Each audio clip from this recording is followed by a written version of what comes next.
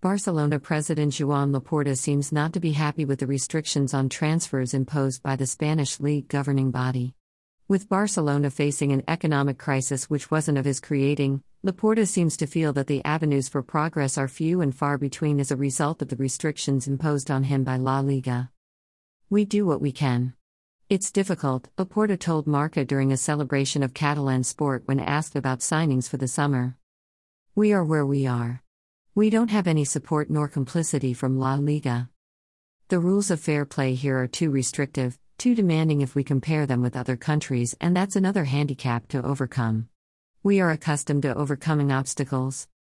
In the face of the incredible spending power from the Premier League and the seemingly bottomless reserves of Paris Saint-Germain, Laporta believes he doesn't have enough room for maneuver. Detractors would likely point to the fact that other clubs have dealt with the restrictions without problems. Barcelona's debt and consequent money issues are partly down to the pandemic but mostly incompetent management, although Laporta wasn't responsible for it. Adapted from Football España.